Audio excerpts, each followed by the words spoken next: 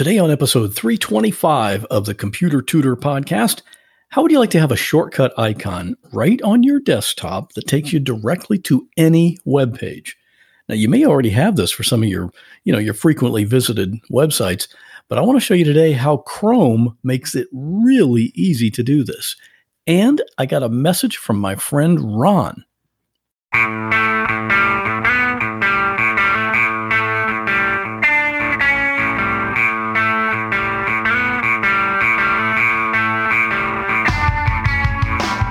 Welcome to another episode of The Computer Tutor.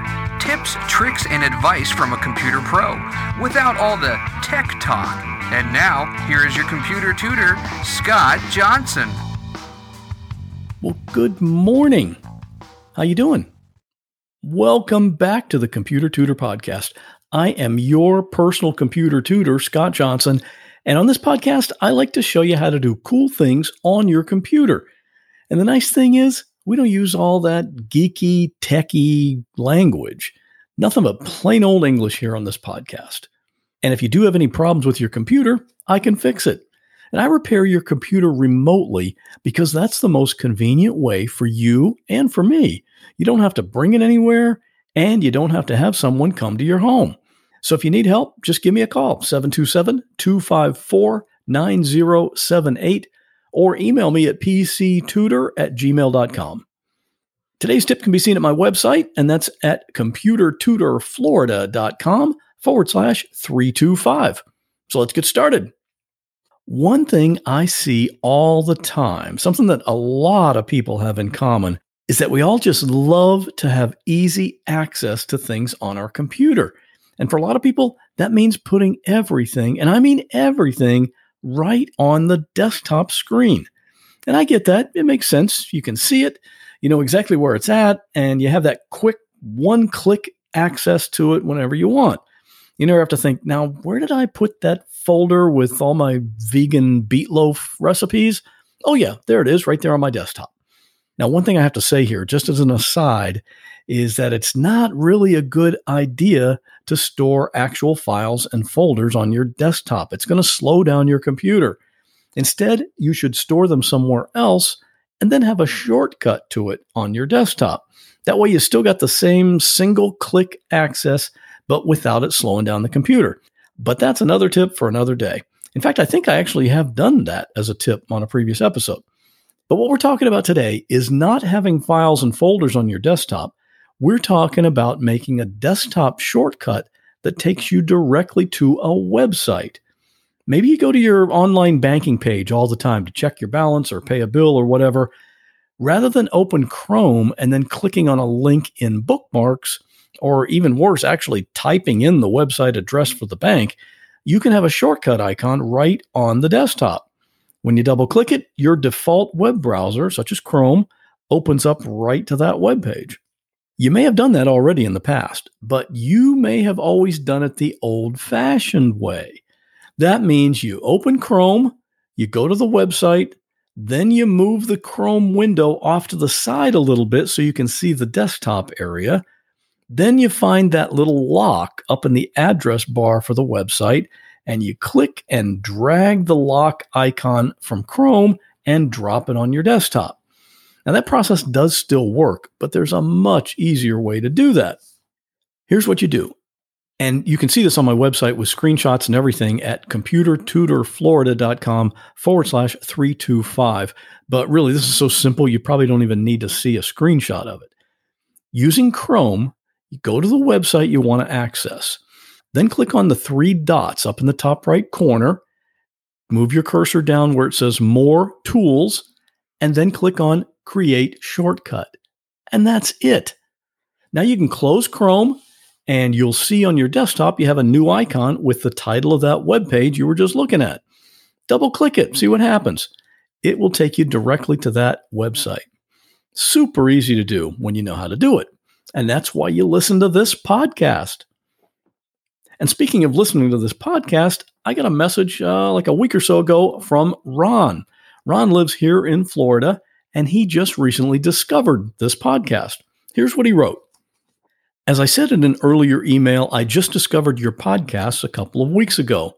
Even though I'm 76, I like to keep busy and have been working part-time for the Villages Transportation for about 6 years, driving airport shuttle buses from the Villages to the Orlando airport.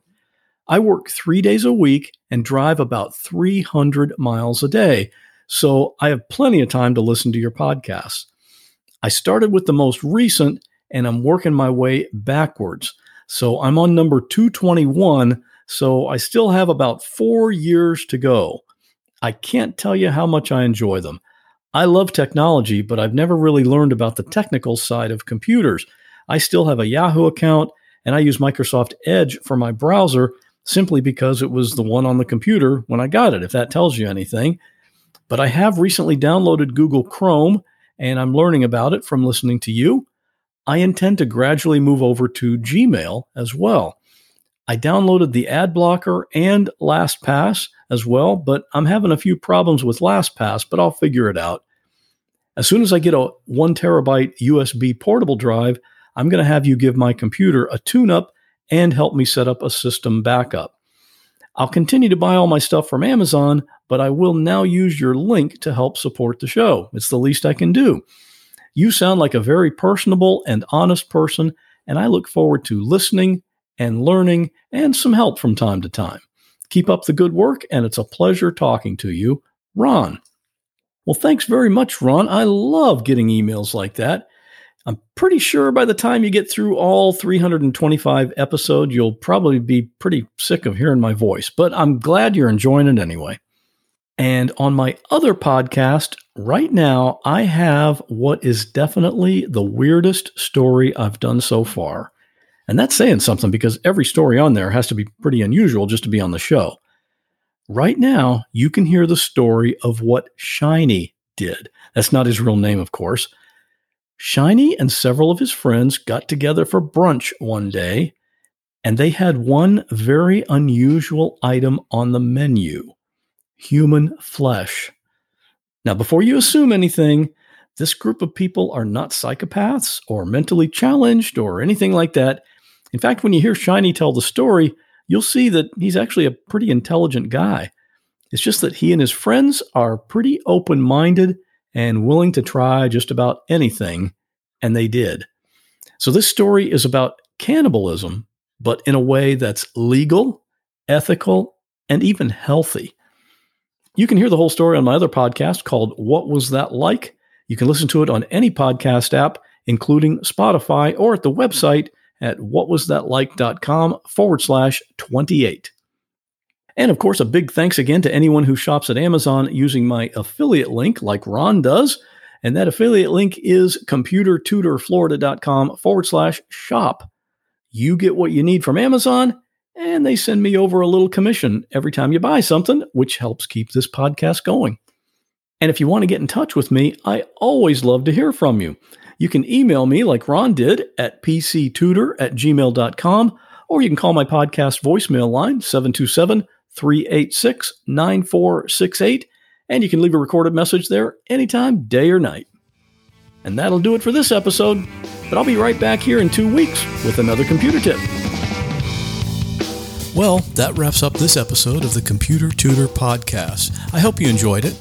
If you'd like to contact me with a question, a comment, or a suggestion for a future topic, you're welcome to do so at my website, computertutorflorida.com. And while you're there, sign up for my free Monday morning email newsletter. If you have a computer problem, give me a call at 727-254-9078. In many cases, I can take care of a problem remotely, so it doesn't matter if you're here in Florida, up in Maine, or way out in California. I'd love to help. Thanks again for listening, and have a great week. God bless. You know, the person who proofread Hitler's speeches, that was the original grammar Nazi.